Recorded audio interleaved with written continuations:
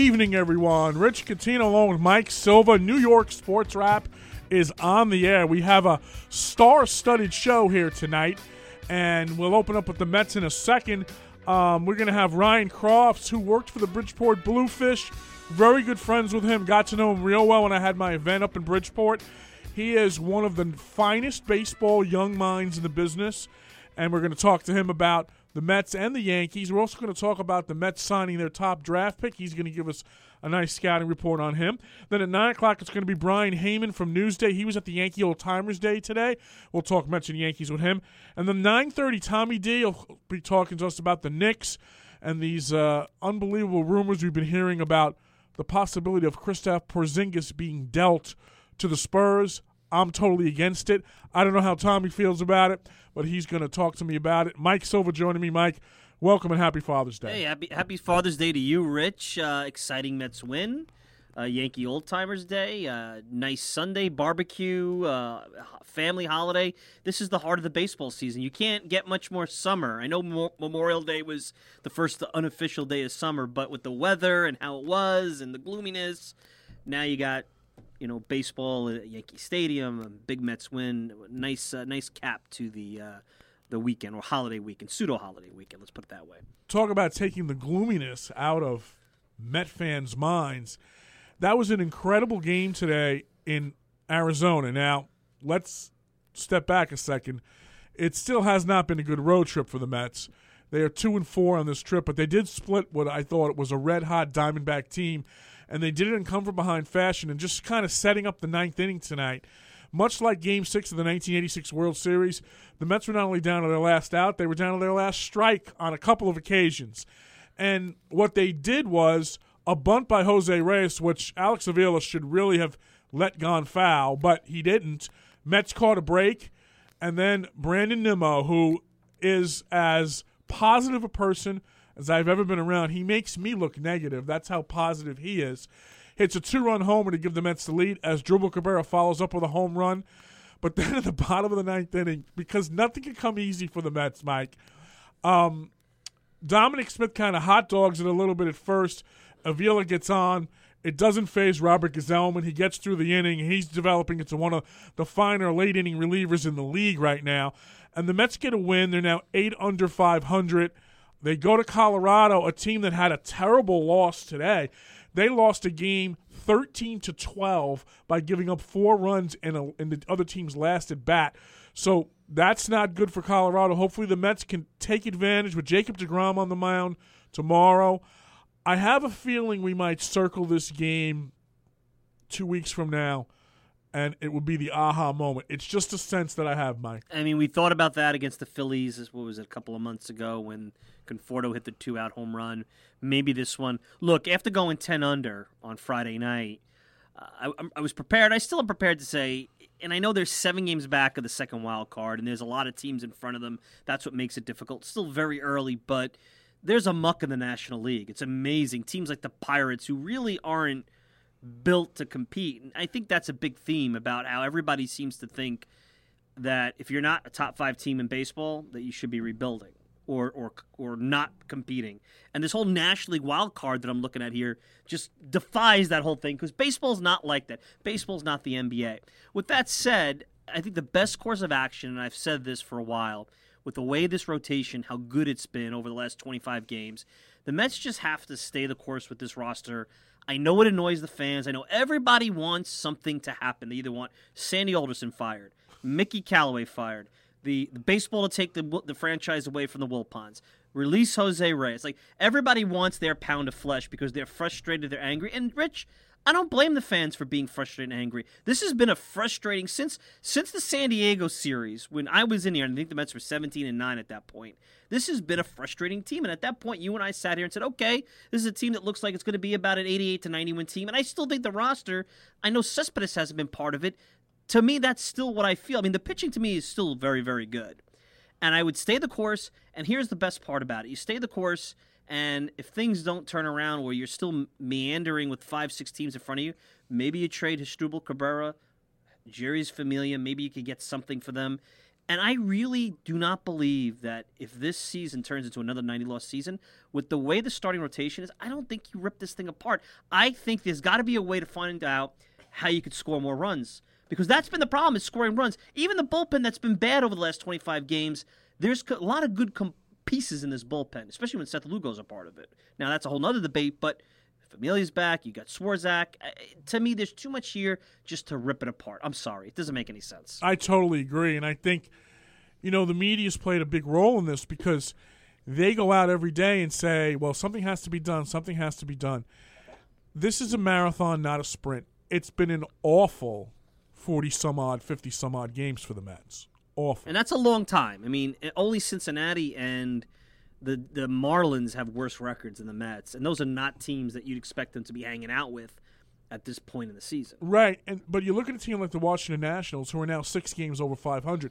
They got swept in Toronto this weekend, and they were high-scoring games. The Nationals have some problems, too. It haven't manifested itself because they're 6 games over 500, but Daniel Murphy's back now. He's got to become a core bat in that lineup. I give him time for that. I give him a few weeks to kind of get his feet on the ground. But there's no perfect teams here. Atlanta's in first place by 2.5 games over the Nationals, but I don't think their bullpen is anything to write home about.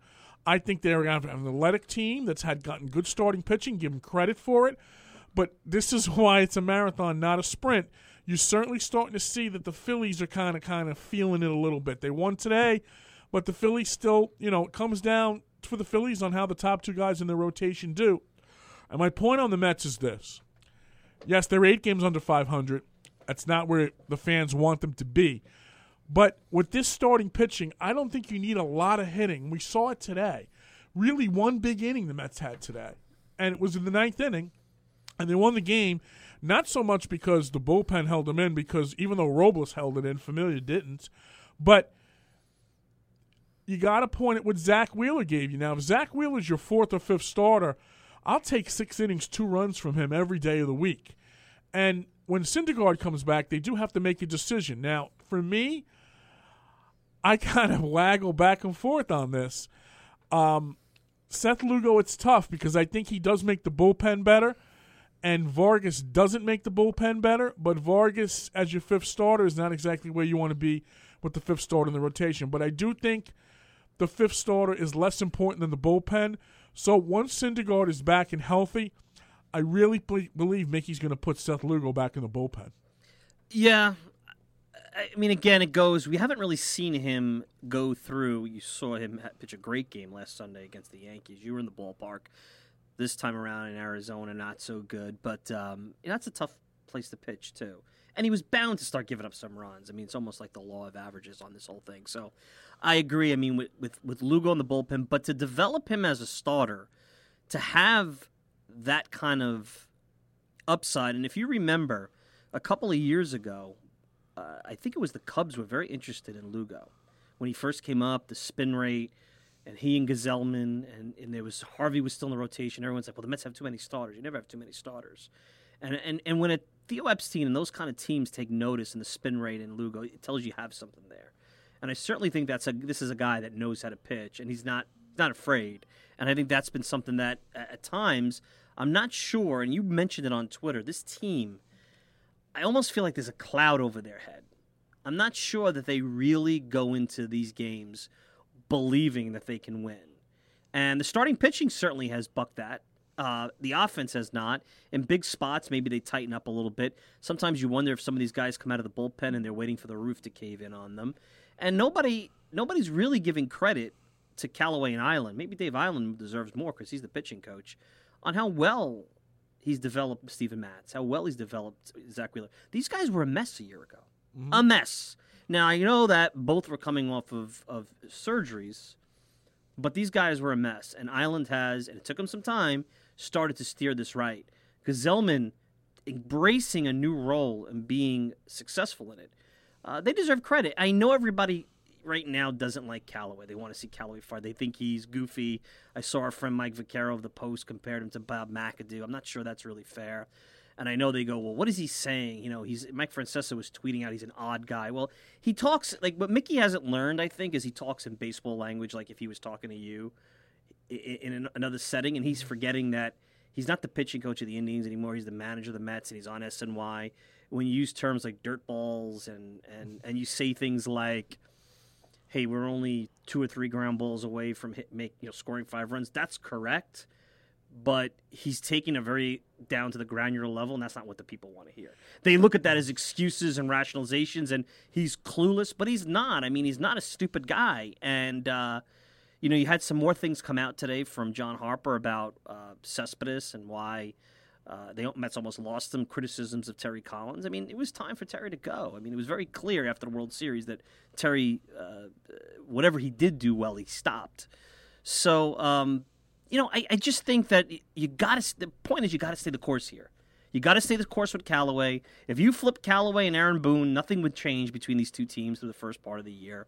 You've got to stay the course. There's too much starting pitching, in my opinion. You cannot tell me every team that's behind the Mets in starting pitching for the most part, with a few exceptions, wouldn't take the Mets rotation right now if it was offered to them for nothing. You're going to tell me the Yankees? The Yankees would say, no, we'll keep ours. Maybe Severino. You give Yankee rotation match, I think they would think long and hard, even with that trade of Severino, the whole 5 for 5. I think the Yankees would take the Mets. And I know that people probably laugh about that, but it's true. I don't think you're wrong. The phone number, if you want to talk about this, is 631-955-5400. That's 631-955-5400. And we're going to get to our first guest in a sec here, but I want to talk a little bit about Cespedes. And I've said it on the show a number of times, and I'm hoping I'm not sounding redundant, but despite what the media may think, Yoenis Cespedes is a winner. And I'll tell you why he's a winner. It has something to do with baseball, but it has to do with other things too. And none of us can really understand what the early part of Yoenis Cespedes' life was like, where he had to worry if he went to the store and picked the wrong bottle of a soft beverage, whether the Castro people would take him away as a young man. And then as a baseball player, he wasn't able to be free until he came to the United States. And that's why he has an affinity for the Oakland A's organization. And when you talk about it to people, and what he said last year, that he'd love to finish his career with the A's, if I was Yoenis Cespedes, I'd say the same exact thing. It was where I got my freedom. It's why he plays golf on game days. It's why he rides a horse in a spring training. It's why he drives cars. His teammates understand it. And believe me, I've talked to David Wright directly about Cespedes, and he says, I love him. I want to hug him. Jay Bruce says the same thing. Michael Conforto says the same thing. All the pitchers say the same thing. But for some reason in the media, we have this, and I'm glad I'm saying it on this station, we have this feeling about Hispanic players that is totally off base. And I'll go even further than this. If Mike Trout had had the Triple Crown and not Miguel Cabrera, we'd still be hearing about it. Albert Pujols just went to a 500 home run, 3,000 hit plateau, which is not going to be done again. Okay? Not going to be done again in our lifetime. Yet it was taken and it was pushed aside. And I really try to think that these are coincidences, but they're not. And now let's get back to Cespedes. So, yeah, he doesn't talk to me a lot either. It's not like he talks to me and doesn't talk to other people. No. But I don't take that personally. Believe me, Mike, I got enough people who talk to me in my life. So maybe too many. But the point I'm trying to say is I never let that cloud my objectivity about what he is as a player. The Mets have a pennant flying over Citi Fields. Without Yoenis Cespedes, that pennant doesn't exist. And I think the media forgets that every day. I hear the snide remarks. I hear some snide remarks that I'd love to repeat, but I wouldn't repeat on the station that I'm on now. And it drives me crazy. It drives me up the wall how Hispanic players have to get treated that way when Hispanic players make this sport better and more fun to watch. Mike, your thoughts? There's a lot in that.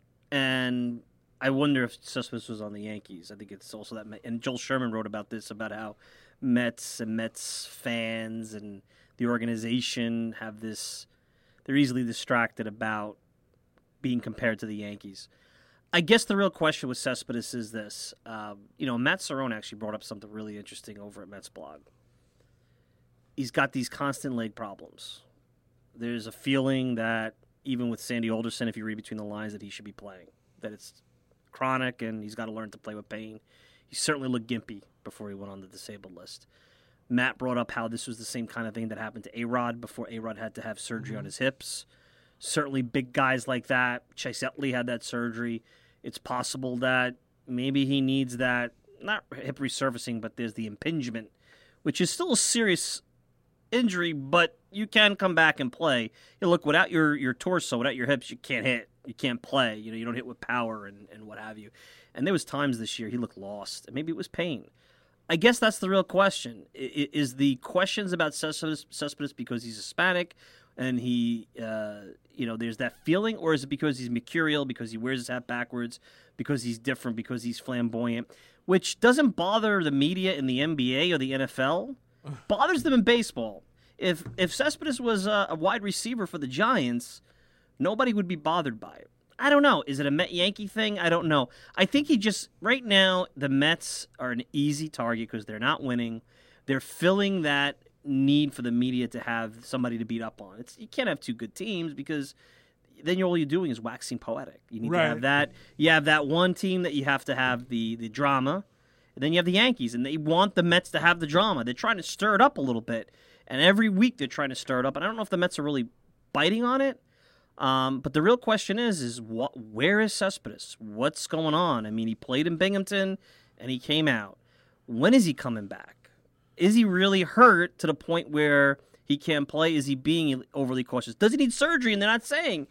We don't know. I think that's the bigger question. Well, yeah, it is, and we'll get back to more of this in a moment. But funny, I heard all the same things about Ricky Henderson when he was a Yankee, and he only became the greatest leadoff hitter in the history of the game, and one that will never be equaled.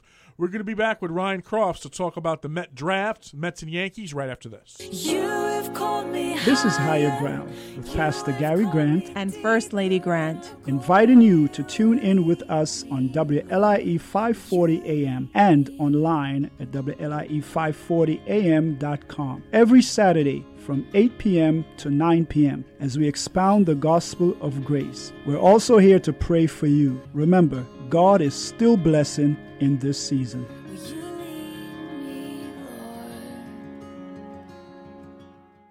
The average time a resume spends on an HR manager's desk is 7 seconds, and most of them are tossed aside. Now imagine if one of those resumes belonged to Yasmin, who was living in a shelter, juggling 3 jobs. I had to be resilient. That's something that you can't teach. We rely so much on a resume, yet it could never tell the full story of someone who had to be independent and take initiative. And that's how I handle every project I get. Discover new ways to develop great talent at gradsoflife.org. Brought to you by Grads of Life and the Ad Council.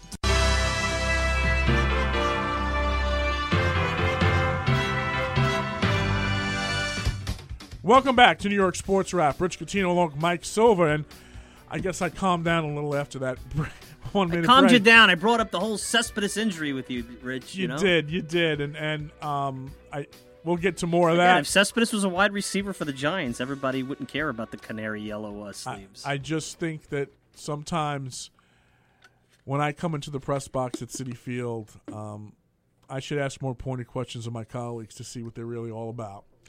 I'm going to get to more of that later, and Keith Law a little later, too, his battle with Keith me Law on Twitter.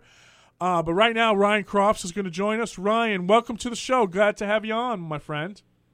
Gentlemen, thanks so much. And let me start off by wishing everybody out there just a very, very happy Father's Day. To all the fathers out there, everybody, thank you for your contribution in raising all of us. Absolutely. And, Ryan, while I have you on the line, I want to first talk to you about the top draft pick the Mets secured in the draft and the fact that they've signed him to a contract. What can you tell me about him? Because I know you know the front and back of all these players. So starting off, I was a little taken aback when I saw that they drafted yet another high school bat. However, when I got down and did some film on this kid, I really like the swing and I really like the tools. I think when all is said and done, this kid could be in the big leagues within 4 years. So where I see him right now, he's gotten a few comparisons to Brandon Nimmo, mostly because they're from the both same Midwest area. But that aside, the sweet swing from the left side of the plate is probably the best comparison that we're going to see between the two going forward.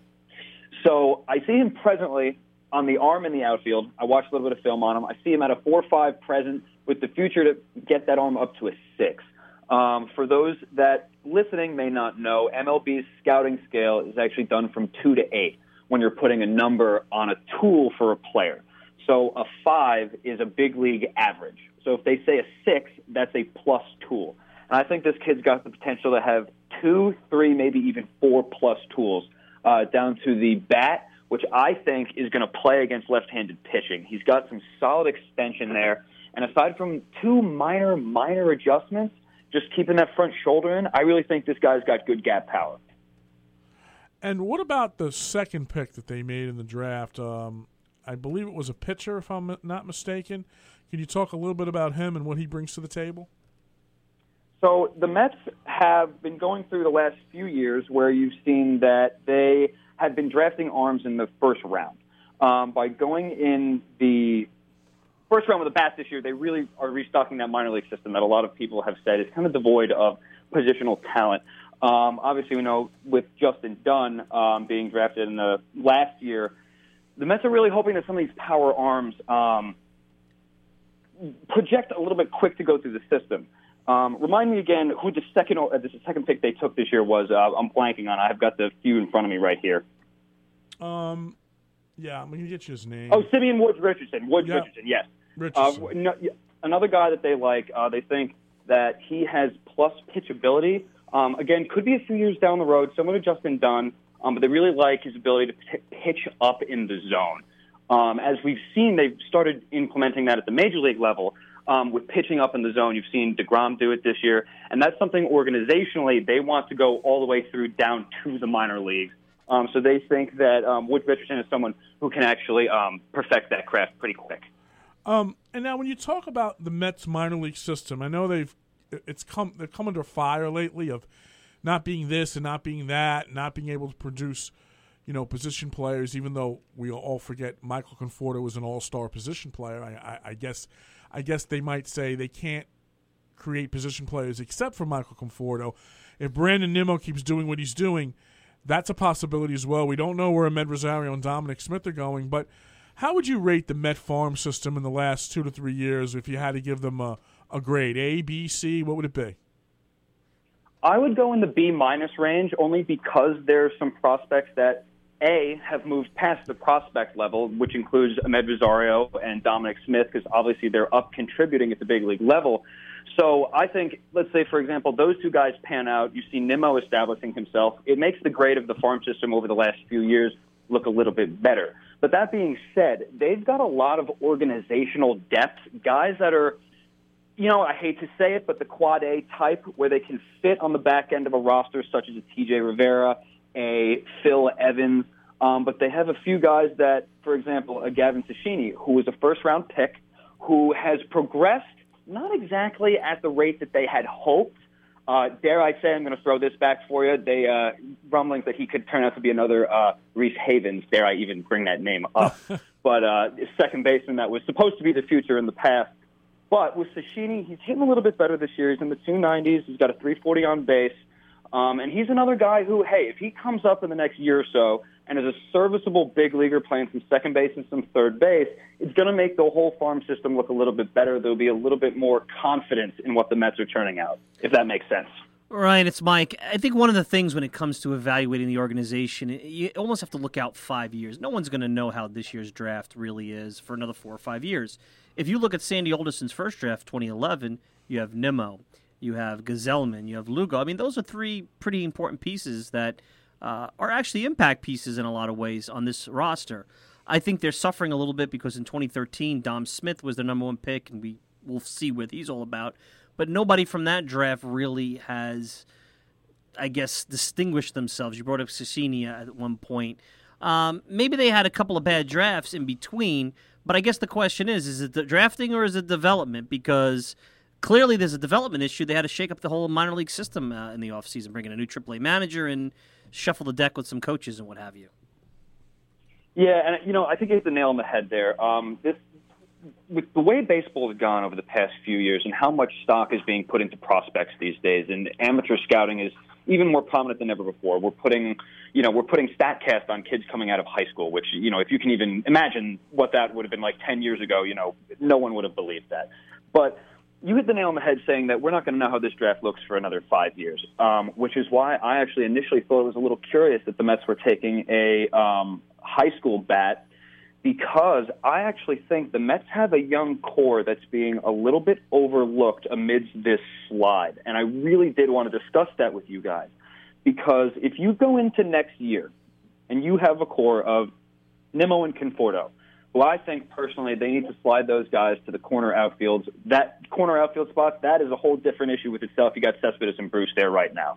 But I think those two guys are destined for the corner, and if you can get a right-handed hitting center fielder that can, not stub his toe and miss the whole season, unfortunate for Juan Lagares, it looked like he was actually, finding his swing a little bit. I say that tongue-in-cheek. But so you have two young left-handed hitting corner outfielders. You potentially have a starting shortstop and a left-handed hitting starting first baseman. You have a catcher in Kevin Plawecki. You have Devin Mesoraco, who, hey, you know what? Mesoraco's looked okay since he came here. He's handled the pitching staff well. There's a chance that this guy could be a part of a winning team. I'm not saying he's going to be an all-star catcher, but everybody knows it takes all 25 guys and then some, especially with the Mets.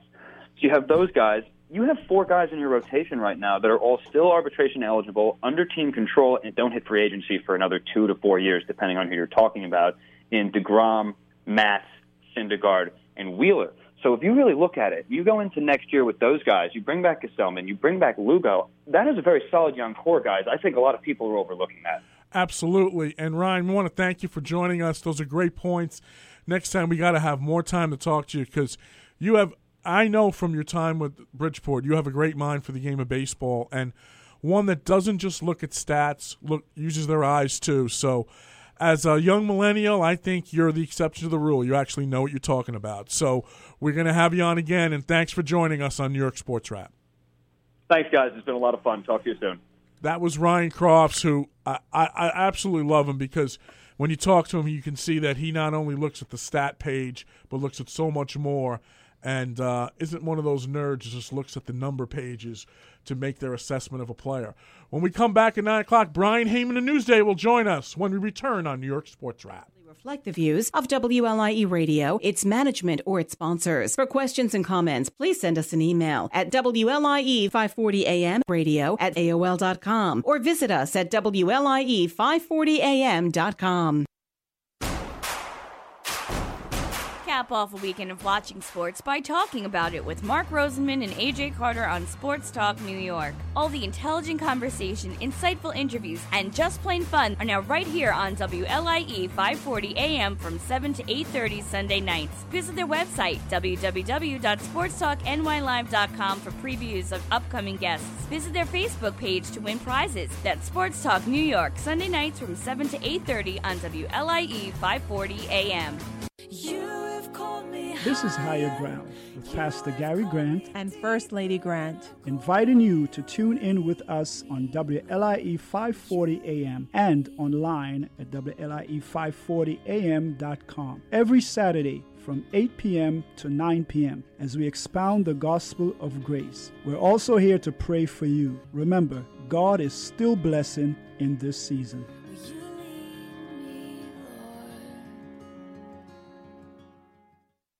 I rescued Toast from a shelter in 2011.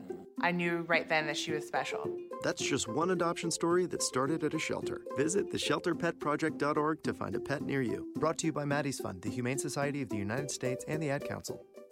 Download our free WLIE 540 AM app and get all the information you need right on your smartphone. Find our app at WLIE540am.com or visit the App Store right from your phone. Our way of saying thanks for listening to WLIE 540 AM. You're listening to WLIE 540 AM, Islip, New York, a part of Universal Stations, LLC.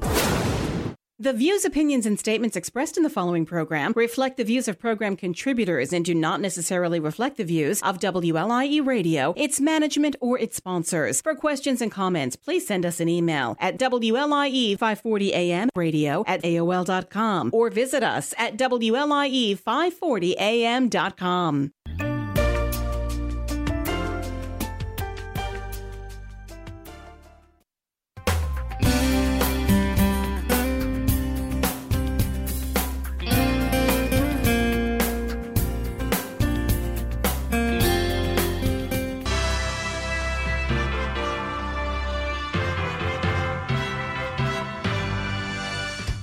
We are back on New York Sports Wrap. Rich Coutinho along with Mike Silva. Second half hour of the program. We had some acid-dripping talk in the first half hour of the program, and I want to welcome one of the real great writers that I see all the time in the press boxes in different sports. He is he's one of the most versatile writers in our business. He can write about hockey. He can write about the NBA. He can write about baseball. He can write about golf. He can write about anything, and he can make you feel like you're at the event every time he puts pen to paper. Brian Heyman, welcome to the show. Thank you very much, Rich. That's a very nice introduction. I hope I can live up to that going forward. You always do. First, I want to talk to you about, the Yankee game today, Old Timers Day, and that's always a fun day for the Yankees to kind of bring out all their old timers. But it was kind of a young Old Timers Day today, wasn't it? Yeah, there was a lot of several first time old timers at the stadium. Including Aaron Boone and Andy Pettitte and Jason Giambi. It was interesting. What I found fascinating is Andy Pettitte just turned 46 on Friday, and he just became a grandfather for the first time about 6 weeks ago. So there was his granddaughter was there, and he was talking about being a granddad and how amazing it is, and how he could just stare at that little girl forever. But he also talked about the potential that the current Yankee team has for a championship, and he's obviously he's very, very high on what they have, and that was a kind of recurring theme there among several of the old timers today. Jason Giambi as well, talking about how they have all the makings of a championship team, all the characteristics. I think one of the things is that I don't even think the Yankees have really hit their stride yet. You look down the averages for today's starting lineup, and it's a lot of non-impressive averages, but they have such a deep lineup where on any given day someone can come through, and the young guys Andujar and Gleyber Torres have been great so far. The bullpen is tremendous. If only the Mets had that kind of bullpen. But but even with all that, I mean, they still have the best winning percentage in the major leagues. So I think you really have to be optimistic about the Yankees. They just want to stay out of the wild card game, because no matter what you've done, takes one momentum is the next day starting pitcher. So you just don't know what's going to come out of the wild card game. And they're Boston's in a virtual tie with them right now. Mm-hmm. Brian, Mike Silva here. Usually when you cover Old Timers Day, you ask the old timers, hey, what do you think of the current Yankee team? And they're going to give you blah, blah, blah. And there's some nice stories. But you got a nice little quote from Johnny Damon. You wrote a piece over at Newsday. Johnny Damon waxing poetic about President Trump. I'm sure your email is going to blow up. Anything that has to do with President Trump is going to blow up your email. But Johnny Damon supporting the president, talking about immigration. I mean, that's a coup for you over there. You must have been surprised he even went that route, huh? Well,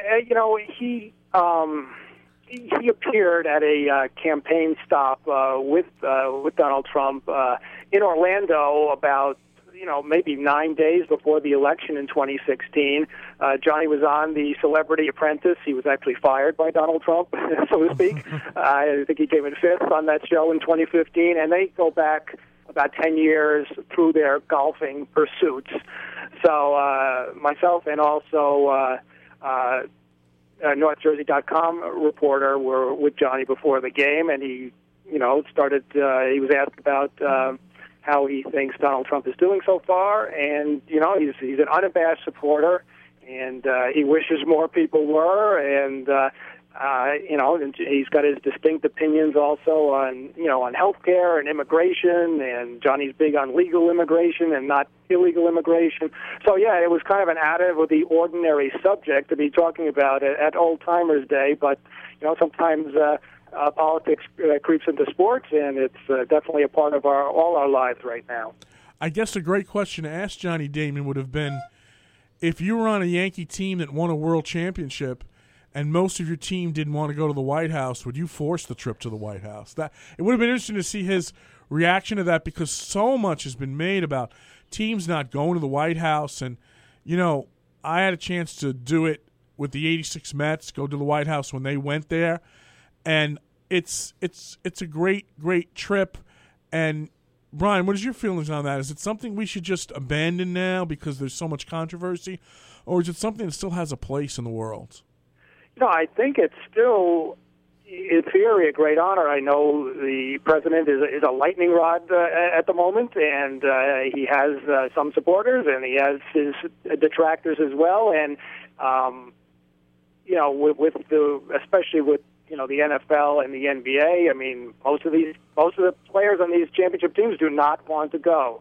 So I think when there maybe is another president, I don't think it'll be such a lightning rod issue, and I think teams will want to go to the White House. I think it's kind of cool, but I've only been to the outside of the White House, looking in from the gate.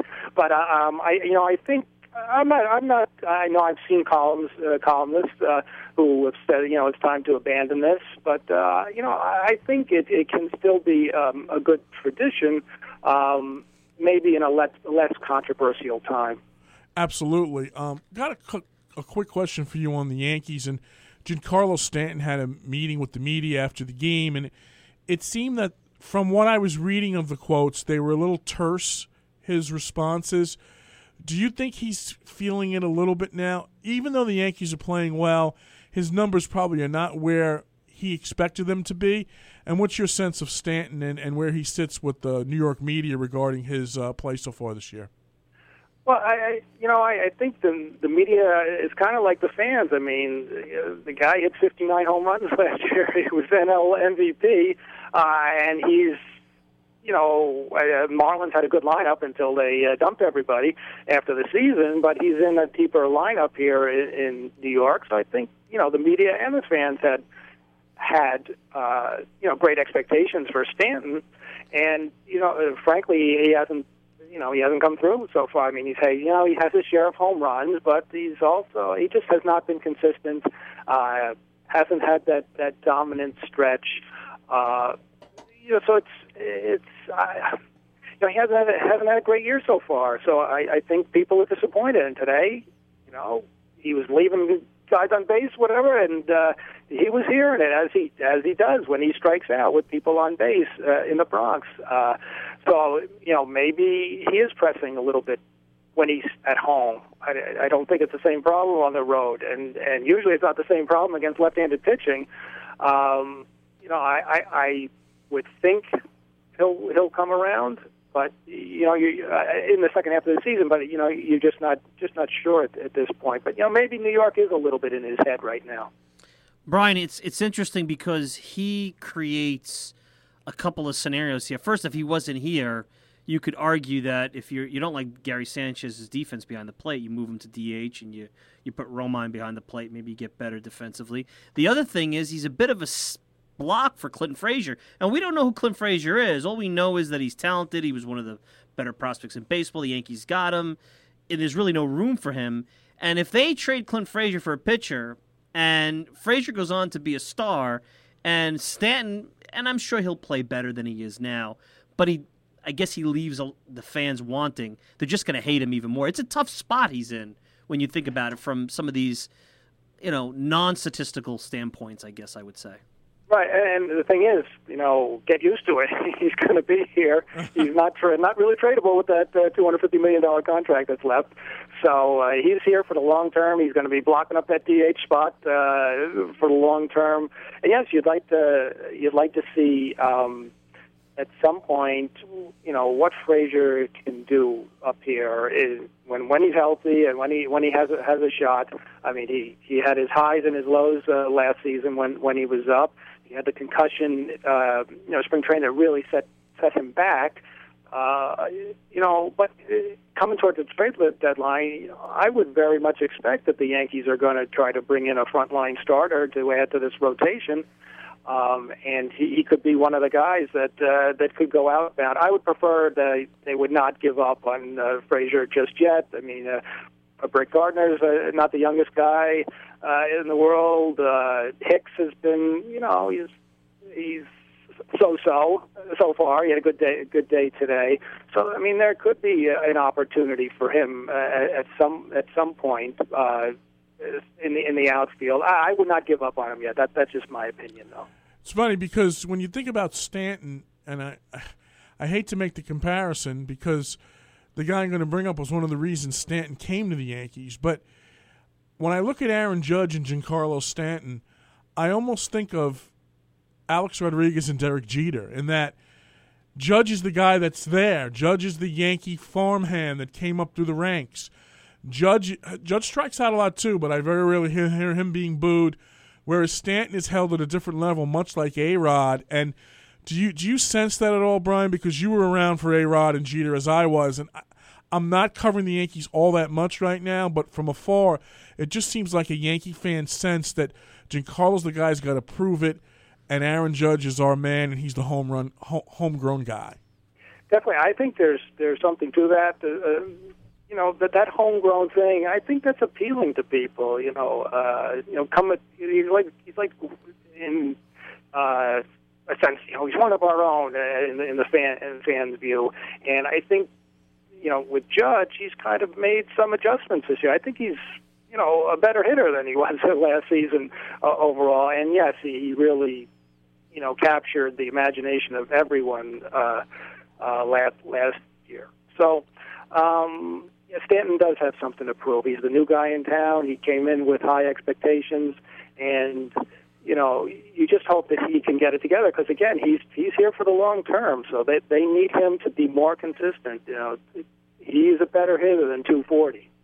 Brian, you talked about earlier the Yankees acquiring a starting pitcher, and it's not going to be easy because I think if you want to go after, and I'll just use because everyone's been using that comparison, Jacob deGrom, that kind of level of pitcher.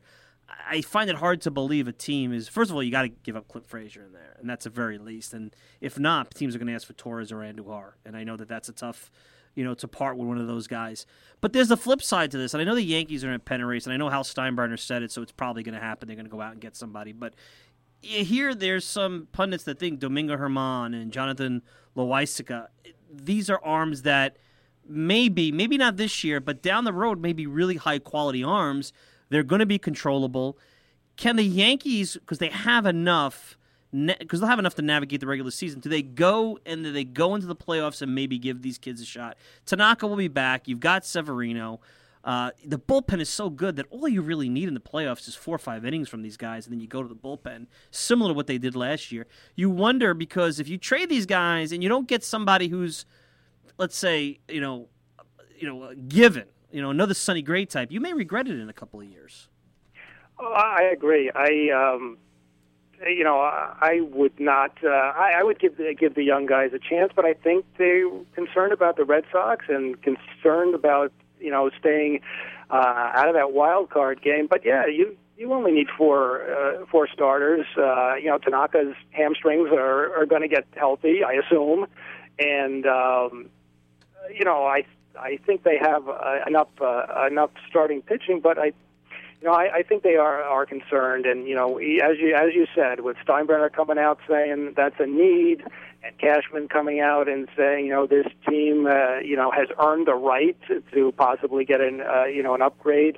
I could see them not hanging on with the young kids forever. But I think Germán has an impressive arm, and he's I don't know if they trust him fully because he's had his, some ups and some downs as he kind of gains experience on the job. And the other kid the other day, he looked pretty good for 5 innings, but again, he's unproven, and so I could see them, for the stretch run, picking up a veteran starter. They have left themselves in good position under the luxury tax that they do not want to get over this season, so they could reset. They have room to add someone, but maybe they can add a rental and then go back to these young guys going forward for next season. Especially with Jordan Montgomery, you don't know when he's going to be coming back after earlier this month undergoing Tommy John surgery. I think the interesting thing, and one final one for me, is that when you get into the playoffs, if they have to play the Astros, and let's say the Astros beat the Yankees again in the playoffs, and this time it's not only Verlander that the Yankees missed out on, but also Cole that they missed out on. And if those two pitchers beat the Yankees, I have a feeling those bouquets that Brian Cashman's been getting may turn more thorny than flowery, and that's something the Yankees have to worry about, Brian. Yeah, I think they've set themselves up, with their off-season additions and with getting within one game of the World Series last season. That is, World Series or bust, and they need to get to the World Series. It's plain and simple. The way they have set things up, the way the expectations are, the way the team is talked about, and Boston's not going to go away easily, and Seattle's having a good year despite the Cano suspension, and Houston has a very good team. I think their bullpen's a little bit suspect, but they should be in the playoffs again. So the Yankees have set themselves up for very high expectations this season, and if they fall short, well then they'll be making more moves in the off season. That's for sure. They sure will. Brian, I really appreciate you coming on with us. Do you have one more, Mike, for him? I appreciate you coming on with us, Brian. Happy Father's Day. And I'll see you at the ballpark when the Mets return home against the Dodgers this coming weekend. Sure thing. Thanks a lot, guys, for having me on. I appreciate it. Thanks, Brian. That's Brian Heyman, one of the real good writers in our town, and really does a great job. One of the things I always noticed about Brian when he's in the clubhouse, and a lot of us have recorders now, he still writes everything in shorthand, and he gets it right. He gets the quote right. I don't know how he does it. That's amazing. Just talking about the Yankees a little bit, and let's talk about this scenario that the Red Sox and the Yankees fight for the division, and they both have 100 wins. And one or the other, let's say the Red Sox get the wild card, and the Yankees get the division. Well, someone's going to face James Paxton, maybe Seattle. Or possibly Verlander. That's a tough one game in. Yeah. If they lose that game, whether it's the Yankees or the Red Sox, knowing both of those organizations, you're going to see the pressure on the commissioner's office to really take this realignment and put it into hyperspace and get this either get more playoff teams in or get a best 2 out of 3. And to me, if you want to avoid the wild card, Yankees, listen to me good, okay? Win the division. Then you don't have to play in the wild card game. And my same message to the Red Sox. I think the Red Sox, the Yankees, I think's roster, if you're looking at their roster numbers in the Red Sox, Yankees have a better number roster. But the Red Sox have a better team because I think the Red Sox are more balanced. And the Red Sox can go with a Chris Sale in that game and then bring pitchers out of their starting rotation that could give them a good game. They also have a lot of athleticism on the team, a lot of team speed in a close game. That can mean the difference in a wild card game. I think the Yankees, and we all saw it a couple years ago when they all said the Yankees were home run or bust. I don't necessarily think their offense is quite that now. No, it's not. But I think in order for it not to be that, you're relying on young players who've done very well, like Andujar and Torres, who now are going to kind of hit their second wave around the league. People are going to make adjustments to them, and that's why it's important for Stanton to up his game because it'll take pressure away from – you can't tell Gleyber Torres you got to be a core bat in my lineup now. You can't say that to him. Greg Bird and Giancarlo Stanton have to pick up their game. Aaron Judge's game has been great. Didi's game overall has been great. I'm not going to complain that it was up and down, but Brett Gardner's game has been great too. But they really have to take the pressure off these young kids because you can't make them core players just yet. It's interesting because in the past, And I'm always one to say you got to go for it. When you have an opportunity to win a championship, you go for it. I don't like to hoard prospects here. But in the situation with the Yankees, if you almost have to say to yourself what Frazier is. And they know really what Frazier is. And I make jokes on Twitter about the Yankees marketing of players because let's face it, Rich, if they indeed entertained the deal for DeGrom, you know darn well the Yankees are going to try to sell the Mets on some single-A outfielder with quote-unquote tools. Right. They don't want to give up guys that may have a sniff of value that could play up the big league roster. So you look at this team and you say to yourself, you're probably not going to get a DeGrom level acquisition. Not because you're not, because you have to give up Torres, you have to give up Andujar.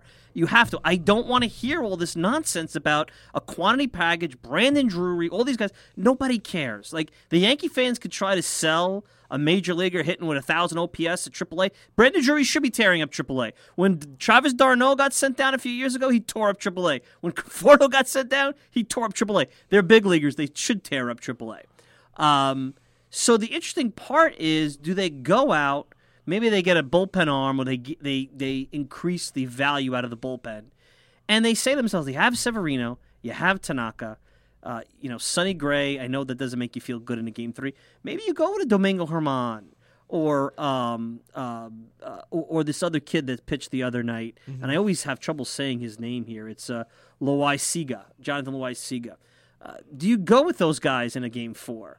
I mean, look, the Yankees won a championship with 3 pitchers in 2009. They had Burnett, they had Sabathia, and they threw in, they started in Job at that time? Maybe Job at Chamberlain started again? I'm trying to remember. Job didn't start a game. I'm trying to remember who the third. Starter I have to remember. I think that they really danced through the raindrops that year. I'd have to go back and look and see who they pitched that year. But the bottom line is this, is if you really want to get that arm, and you feel that arm is the difference, you're going to have to feel pain. You're going to have to give something up. It's going to be Clint Frazier. Do you want to do that? And with Stanton with an opt-out, and I know the opt-out is a couple of years away, if you do trade Frazier and you don't get the arm that is an impact, if you get another Sonny Gray type arm, to me, you're just wasting away a prospect for an arm that may be minimally an upgrade than the kids.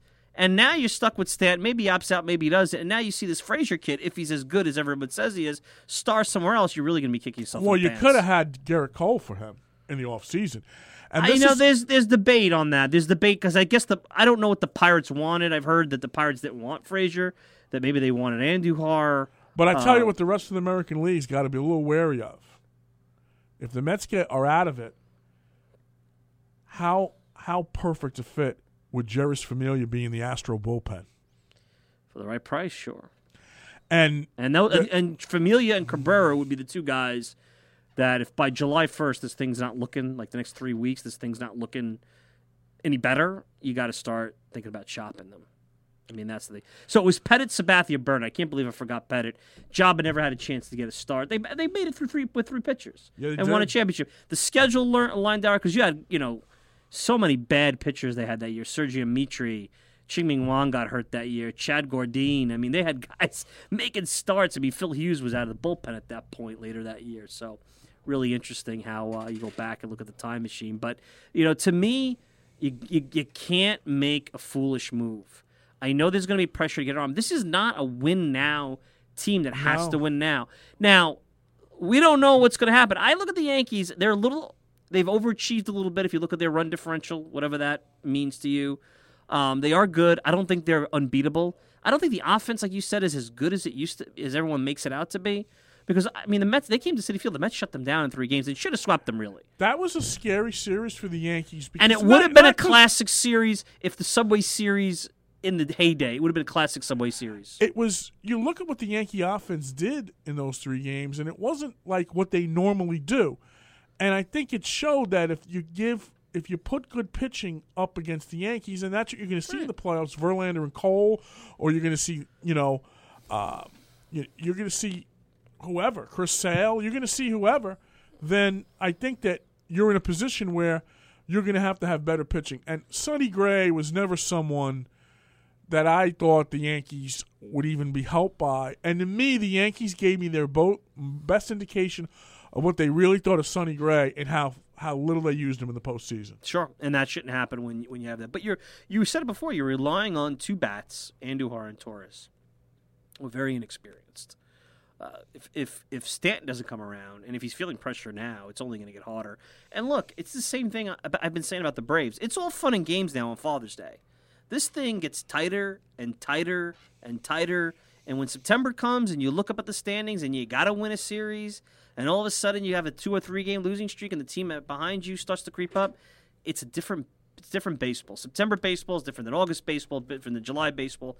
Until the All-Star break, it's fun and games. And it becomes agree. less fun and games as you get into the second half. For the Mets, I think the goal is, for me, that by the All-Star break, this team has to be at 500 by the All-Star break. And that's a tall task. They're 8 under. They're 8 under right now. It's a tall task. Well, I mean, by that I mean if they're a game under, I'm not going to, it's a tall task. sugarcoat it. But I think then if they're not, then Sandy's got to use that All-Star break time to kind of start cultivating some deals. And listen, I think if you ever going to trade a starting pitcher on the Mets, and I don't think they're going to, but if you decided you're going to, start making it difficult for the teams. Make them battle against each other. What would happen if the Red Sox actually said to the Mets, well, you know what? We don't want the Yankees getting DeGrom, so maybe I'll overpay you ridiculously for him. Then you got to think about it. But that's what you got to do. You got to set up that American League, I call it the American League tripod between the Astros, the Yankees, and the Red Sox. And, of course, the Mariners are in there too. But Familia is the guy that would really make the Astros much better in the bullpen. And a starting pitcher might help any of the other teams, including the Red Sox, especially if they think the Yankees are in the market for one. It was always that way. When the Mets got Johan Santana, the reason the Mets got him for a lot less is the Twins said, if the Yankees or Red Sox get him, I don't want to see him coming in my ballpark every year. So they gave the Mets a better deal. Omar knew that, and he jumped on it and got Santana. I think, too, that, this Yankee-Red Sox rivalry is getting more heated now. Take advantage of it if you're going to trade one of the pitchers. Personally, I wouldn't trade one of them, but if you're going to, take it to the umpteenth level and make that competition fierce. I look up and down, and I don't know the Red Sox farm system well, but the Red Sox don't have a heck of a lot either. You'd have to look. You have Andrew Benintendi. Is it their Bogarts? Listen. These teams have to realize to get a player of that caliber, you need to give up something that is of major league caliber ready, young major league caliber ready. Not maybe good 4 years. You need a guarantee. No team could trade. And I know it's the anniversary of the Tom Seaver trade. The biggest mistake the Mets made in that trade is they got quantity over quality. That trade that the Reds made for Seaver is what the Yankees want to make. Basically, that's what they want to make. Where they were all those guys that came over for Seaver were okay players. You're not saying they were, but not for Tom Seaver. Not for Tom Seaver. Not for Tom Seaver. You did not get one unless you thought Pat Zachary was going to be that guy. And he was a co-rookie of the year. Yeah, so. but you had to have somebody that was a franchise-changing player, and they didn't get it there in that situation. And Met fans, Noah Syndergaard just tweeted this, which I think is interesting. And I quote, it's a short tweet, but it says it all. Nimmo is what we all strive to be internally. Nimmo's a great guy. Nimmo is a great guy, and during the losing streak, he talks, put a lot on himself. And apparently, from what I understand in the locker room tonight, he did something that a great teammate does. They asked him about his homer, and he said, if Reyes doesn't give us a bunt single, I don't come up there. Now, he knows Reyes is struggling, and he knows Reyes needs some props. That's Brandon Nimmo in a nutshell, Mike. I know that the end might be here for Jose Reyes, and he's been a hot topic of conversation, but the Mets' problems are so far bigger than Jose Reyes. Like, there's been times where I question, is it time to cut bait? You need a deeper bench, especially when you had Flores out and guys like that. But the Mets' issues offensively, if you're getting one at-bat a week or two at-bats a week, that player does not dictate. Now, maybe they come up at a big spot, but that player's not dictating by and large while you're struggling offensively. And once they get Noah Syndergaard back, and hopefully that's within the next week or two. I wonder if something bigger's going on. If you remember, Brett Saberhagen had this very injury back in the 92 season with his index finger with the sheath, and he was out for a little bit. So it takes some time sometimes. Well, what I was about to say is when he comes back, really the only missing piece would be Cespedes. And I think if whatever you do, whether you put Vargas as the fifth starter or put Lugo in the bullpen or vice versa. Well, does Vargas become the situational lefty that for some reason Blevins can't be? I don't know. It's a possibility. I don't know if he's that kind of pitcher. You know, Vargas's numbers were league average, and I was okay with the signing, but the more that I see of his stuff, it's god darn awful. It is. It's really bad. Like, I look at that in an era of speed, I'm like, oh. If he's not perfect, he gets clobbered. Really, and he did okay on Friday. Yeah, he did. Okay. He did okay on Friday. But he's a twice around the lineup, and that's it, guy. That's the end. And that's where you think that maybe that kind of stuff could bear well in the bullpen. And then you have a rotation when Syndergaard's here of DeGrom, Syndergaard, Matz, Wheeler, and Seth Lugo. As a quintet, that's the best group of 5 in baseball. And I'm not surprised that the Mets had a 25-game stretch where they had the best ERA from their starters in baseball. They couldn't win games. I don't know if that's going to continue now, but I do know this, that if the Mets can get a 2 ERA from DeGrom, a 2.5 from Syndergaard and Lugo, and a 3 from Matz, and even a 3.5 from Wheeler, that's pretty darn good.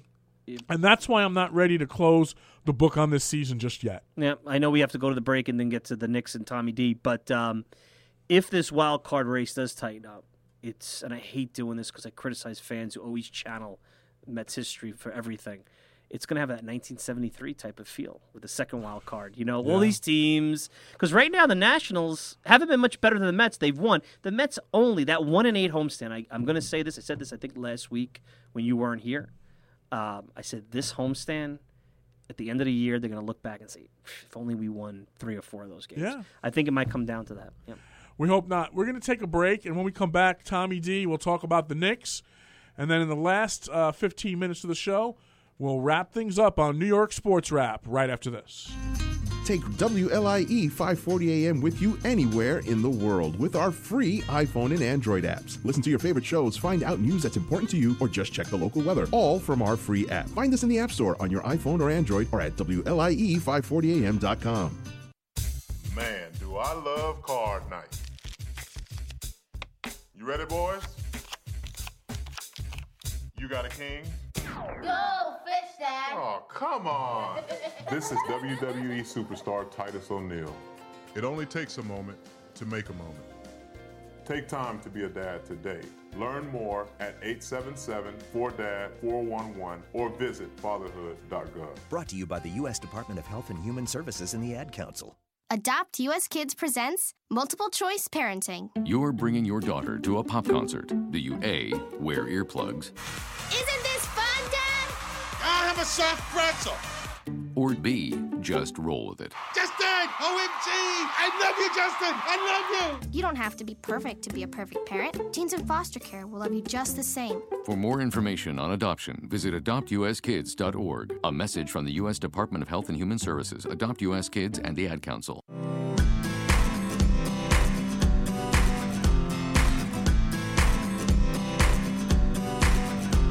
People been saying to your friend, get a different face, and posting on their feed, they're super ugly. The things they say to them online are cruel and they're not true. So tell your friend, I'll stand up for you. Don't worry, I know what to do. Tell the world I see with an emoji to stop the bullies. Know someone who's being bullied online? Send the witness emoji. It looks like an eye in a speech bubble, and it's in the symbol section near the clocks in your phone. You'll let the world know it isn't cool, and you'll let your friend know you care. Learn more about the witness emoji at eyewitnessbullying.org. Brought to you by the Ad Council.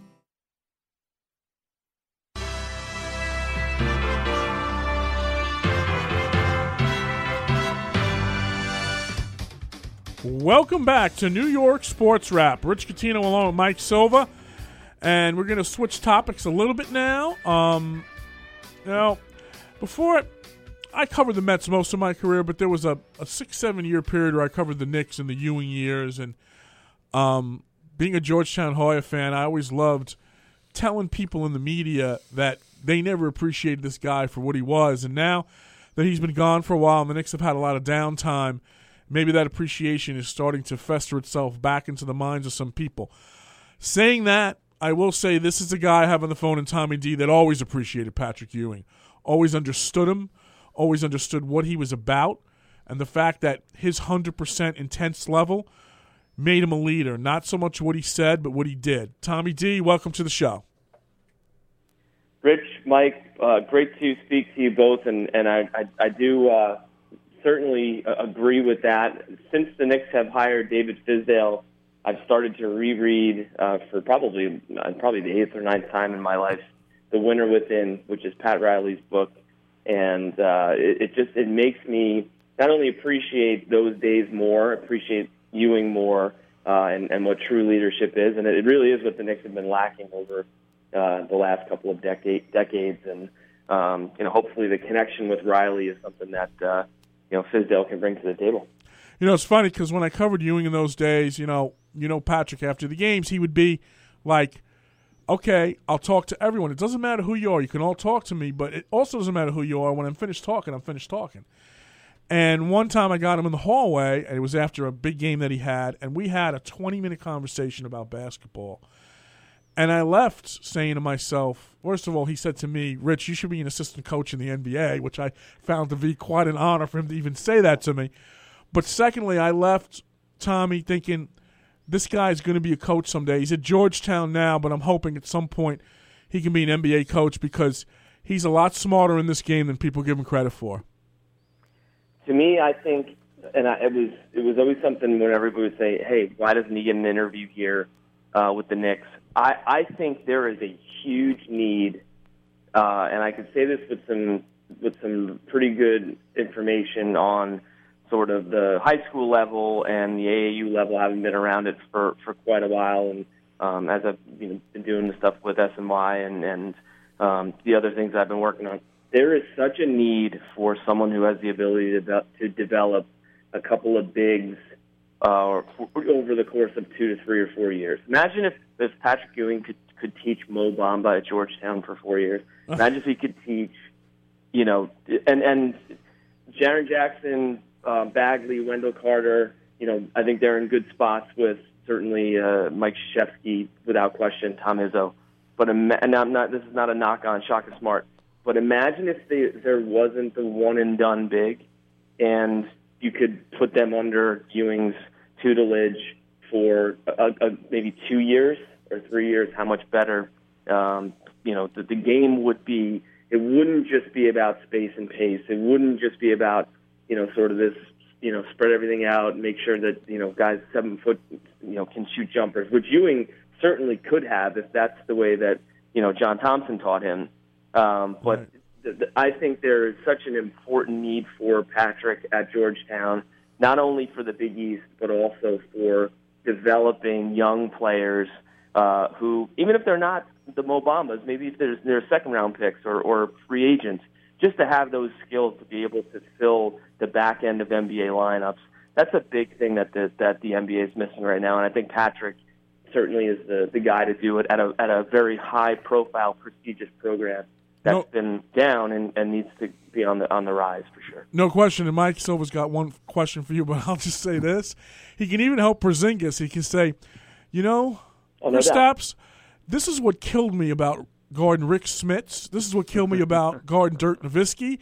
You could be this way. You can get under my skin. You can get under anyone's skin. With that, I know Mike has a question for you. Well, Tommy, it's that time of the year where the NBA takes on a TMZ level of rumors. We already saw that with Kawhi Leonard. Now, I read Peter Vesey, who's on Patreon just like you, and Vesey thinks that, for anyone to think they know what Kawhi's thinking, that he wants to go to the Lakers, and he references that he has a pretty tight inner circle, he's pretty tight-lipped, and he's even building a home in San Antonio. I don't know how he knows that, but there's a lot of feel that this is just the latest NBA TMZ smokescreen. I know the Knicks are kind of being dragged into it, as they always are, and I want to get your thoughts on it. Doesn't it feel, and Mike, always like to hear your voice, doesn't it feel like Melo 2.0? Well, I saw you write that, and it is tempting. So you make a great point. The Knicks almost have to be right because they built that team on the fly in 99 and they won. And then Isaiah came in and he tried to do the same thing and it failed. And then they got rid of Isaiah and Donnie Walsh methodically built it up and then put his eggs in the Carmelo basket. And once that happened, you had to ride that out. And now you are where you are. So, yeah, it's been 20 years, but rebuilds, if you're not right, they set you back 5 years. You could make a move now, Tommy. That could set the Knicks again back 5 years. That's how, 1940, those chants become reality, And who sets the trend, right? Like, I don't think the NBA was ready for the New York Knicks to set the Houston Rockets, space and pace trend. And neither were the Lakers. And then that's where you follow the D'Antoni track, right? I mean, what they did, obviously in New York, before that, obviously in Phoenix, but in New York, it's okay, cool. Remember, Chris Duhon, I think, had 30 assists one night. Yep. Right. They had some I remember they beat the Spurs 128-101. Pop benched Duncan, and this is when the Spurs were in their prime. Duncan and Ginobili and Parker for the last 6 minutes of the game because the Knicks literally embarrassed them. Pop took that offense that he learned from D'Antoni and redeveloped and basically branded the Spurs to win another championship and compete with Miami.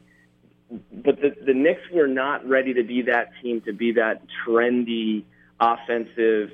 And you guys know this because when Knicks were putting up 115, 120 points and losing, people were talking about how D'Antoni didn't care about defense. And, of course, certainly that's been the case. And what Steve Kerr's been able to do in Golden State is sort of combine that just like Pop has as well. The point is when New York needs to become trendy again in some way. And I think it's Porzingis. I think if you have a player at that size and skill and build around him and strengthen him and just say this is our franchise moving forward, this is the type of skill player that the league has not seen to this point. Well, Tommy, I don't know if you saw. Here's the latest controversy that you'll get, and it's Father's Day. I saw this leak out. I guess Porzingis was on a yacht out in Spain, jumping off a yacht into the water. So, and I saw some quotes. Well, that knee looks pretty good. So, how long before we have reports that he's not taking the rehab seriously? That's a good one. I would say tomorrow, right? Or if this thing's been printed, or sure they've gone to print by now, or published, online now. So I'm sure that's going to be the next thing. And as we head into the draft, well, and I'll ask you guys, if you have the opportunity to trade Porzingis in a deal for Kawhi, do you do it, or do you try to make a deal? And I don't think they have the assets to do it without him, but I've always gotten the sense here in the last couple months that they being Steve Mills, Scott Perry, they may not be 100% sold on Porzingis, and I wouldn't be surprised if they did explore heavily a trade, which obviously Phil Jackson was vilified for last year. And Mike, I know you saw this note from Mark Berman, and I know I'm kind of piling a lot of things on at once here, but the report of Porzingis turning down an opportunity to sit down with Bill Bradley and Phil Jackson. Yep. That to me was very interesting. I do. I mean, I clearly think. Look, if anybody doesn't think a 20-year-old has an ego after being bestowed so much so soon, I mean, they're foolish to believe that. And I mean, Tommy, you've talked about this. There was concerns by Phil about Porzingis' makeup, and maybe Melo had something to do with that. Melo's gone now, and a lot of what you said, Melo's proved to be doing over in Oklahoma City. But, at the end of the day, here's what I would say. I know Porzingis did get hurt. My concern is if you're a great player, they still should have been a lot better than they were before he got hurt. I know there was injuries to Hardaway Jr. I know that the roster around them was compromised. But, I've said to you many times, when Shaq came to Orlando right away, they were a 500 team. That wasn't a great team his first year. That wasn't a great team before Penny Hardaway. There's no reason to be a losing team if you're a great franchise player. I know I'm being maybe myopic and simple-minded about it, but historically, great players, they elevate the franchise at least to mediocrity before Here's the baseball analogy. Porzingis, the NBA is and I think we all know this. The NBA is a legs business. just like Major League Baseball, the MLB is an arms business.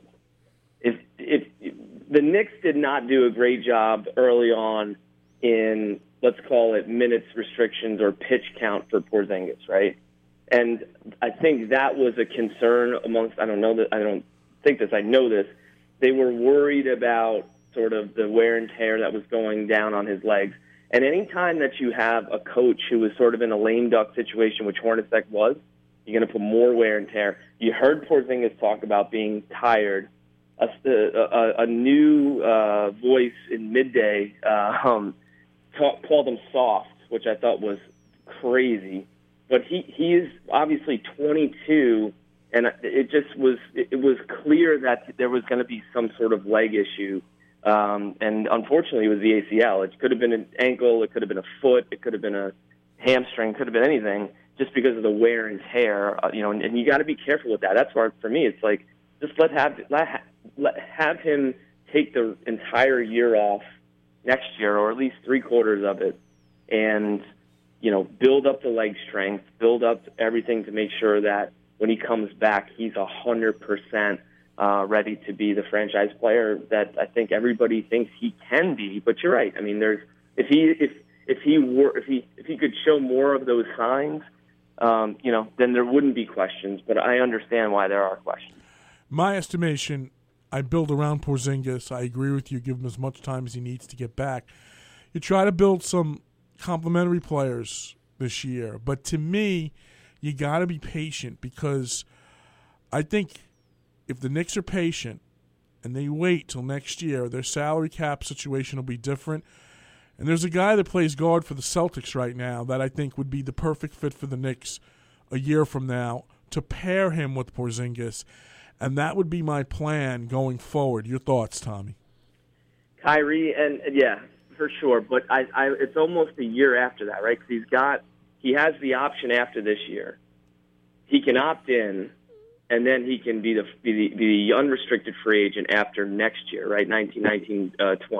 Right, 1920. So if you can bring in a solid draft pick, rotation player, that's why I'm big on Mikal Bridges, because if you can keep all the assets, and let's just say you have an opportunity to bring in a player who you know is going to be a rotation player for the next 10 years, who can be on the wing, then that's a good – and he's not going to be the guy that is going to – he's not going to be Donovan Mitchell. Not that that's a bad thing in this case, because he's not going to lead you to the playoffs right off the bat. So you have another lottery pick without Porzingis all of next year. So you go into next year's draft with getting a lottery pick and cap space the year after. And then on that timeline, to me, I think that'd be very palatable for Knicks fans after – going through the big mega trade world. Now, here's the rub on that I have heard around the league. Danny Ainge, I don't know if Kyrie's going to be back next year. I know it's early. Right. Danny Ainge is infuriated at Kyrie for not being there for Game 7.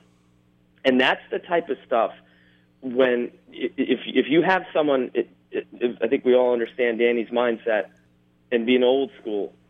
If he doesn't want to look at a guy again for not being they have work to do to sort of, from what I understand, get back in each other's good graces.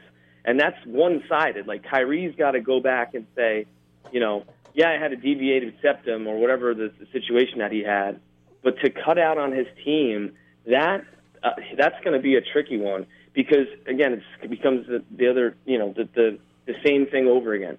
Where he gets traded to, if that's not going to be the destination, then he's going to go right to unrestricted free agency, and there's going to be that whole thing. Whoever owns the bird rights, that's the key, and ironically, that's Larry Bird rights in Boston. Right. So I think I can see Ainge using that as leverage against the Knicks to try to get them to give up some draft picks and give up some assets instead of just having them sign outright. That's the thing that's going to really, for me, be much more of a realistic opportunity, more so than Kawhi Leonard. Sure. I'm not close enough to know, and look, when someone says they're hurt until they prove they're not. But I could understand Ainge's frustration. It's almost like he was like, we're not, even if we win Game 7, we're not going to beat the Warriors, because the Celtics shouldn't even been there, let's face it. Culture is so important. I know that's going to be Fizdale's almost a deflection with the media against losing, but how they go about their business, how hard they play, how efficient they are, the show they put on next year is so important, because if they're bad but they're showing improvement in terms of the culture and the program, I think everybody will lay off them a little bit. If you have a guy who's sitting out Game 7 for the Boston Celtics, again, I don't know enough about it. Is that the guy you want to bring in here? Because you've had enough of that prima donna act for a long time. You want gamers here. You want grinders, and that's what a Riley program is going to demand out of people. I think Kyrie. This is the truth. I think, as I'm hoping you guys would think everything that comes out of my mouth is, Kyrie to me has gotten the worst rap out of anybody in the NBA over the course of the last couple of years because of LeBron. Right. And no one likes to attack LeBron. No one dares to question LeBron for whatever reason. I think we can understand maybe some reasons, but Kyrie, from what I understand, did not want to go through an entire year of sort of, hey, LeBron, what are you doing? Hey, what's going on? Hey, what are you doing? Which is what ultimately happened, and it became the LeBron show towards the end that I'm sure he was happy to not be a part of in Cleveland. Obviously, he got hurt. He would much rather have been playing with the Celtics and beating, LeBron in the Eastern Conference Finals. But to be away from that, like the way that Kyrie, who has, let's be fair, hit the biggest shot of the finals when they were down 3-1, and everybody's praising LeBron for having the team come back 3-1, and that was the championship that he brought back to Cleveland. That possession right there, LeBron had nothing. He did nothing. Kyrie had to make a really difficult shot create something out of nothing. And he's had the propensity of doing that for just so many times throughout the course of the couple of finals that he played, the two finals that he played, scoring 40 points. The great argument that I like, which I heard on ESPN radio the other day with Mo Hamilton and Anita Marks, is Kyrie as good as Scottie Pippen? And that everybody talks about Jordan, LeBron, and I don't want to go off on another tangent, but Kyrie puts up 40 in maybe 2 or 3 finals games and had some serious superstar moments. Why he gets dismissed is beyond me. He's a great player. I don't think there's a diva quality there. I don't either. I think he's a grinder. I think he makes big plays, and I think he's a finisher. And at the guard position, if you can kick the ball out or in to a guy like Porzingis and make shots on the other end, make his life easier, you're going to be better for it. And I'll leave you with this. If the Knicks get Kyrie Irving, I'm going to make a prediction right now. If Kyrie Irving comes to the Knicks and wears the blue and orange of the Knicks, the New York Knicks will end their championship drought. That is what I think of Kyrie Irving and how good he is. I think there's only one guard I'd rather have in the whole league, and that would be Russell Westbrook, other than him, to play that type of role with the Knicks. Tommy, it was great to have you on the show tonight, and we got to do this again after the draft when, who knows, is it Lonnie Walker, is it Kevin Knox, who is it? But we will definitely have you on post-draft to talk about it. Always a pleasure, guys. Enjoy the rest of the night. Let me know anytime. Thanks, Tommy. That was Tommy D talking about the Knicks. And, I think that sometimes we tend to give players bad raps, and Kyrie Irving can play for me any day of the week, Mike, and 7 times on Sunday. It's just, but the thing I would say, and this is the homework that Scott Perry and the Knicks front office have to go through is culture. Fizdale's coming in to instill, and I know it's a narrative, a Pat Riley Miami culture. Mm-hmm. That's what the most successful time in the Knicks since the 70s is when Riley came in, established the bar with Dave Checketts, established that culture. Van Gundy continued it, and when Van Gundy left, that culture went out the window and is yet to return. And all the other iterations, D'Antoni and Isaiah and Phil Jackson had failed at bringing some kind of culture here. And the only one in my lifetime that I've seen that's been effective is the Riley way.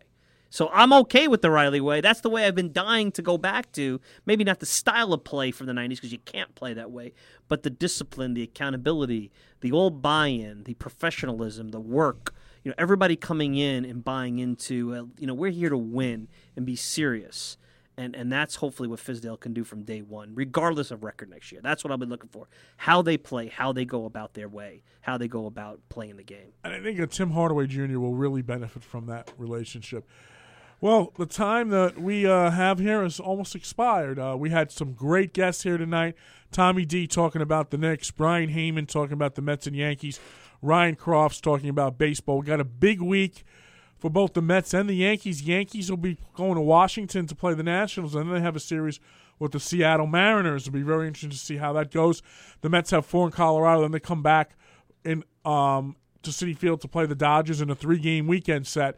So a week from tonight, we'll be here. We'll talk about the Mets. We'll see how much closer they can get to the 500 mark. We'll see how the Yankees deal with the Mariners, of course, minus Robinson Cano, but plus a lot of good pitching and a lot of good hitting that Mariner team has. And if you think the Red Sox aren't as good as the Yankees, take a look at what the Red Sox did in Seattle this weekend. Take a look at how well they played, how many runs they put up on the board against a good pitching staff. Till next week, Mike Silva and Rich Coutinho saying so long, everybody, and we will be back next week to see where the Mets and Yankees go 7 days from tonight.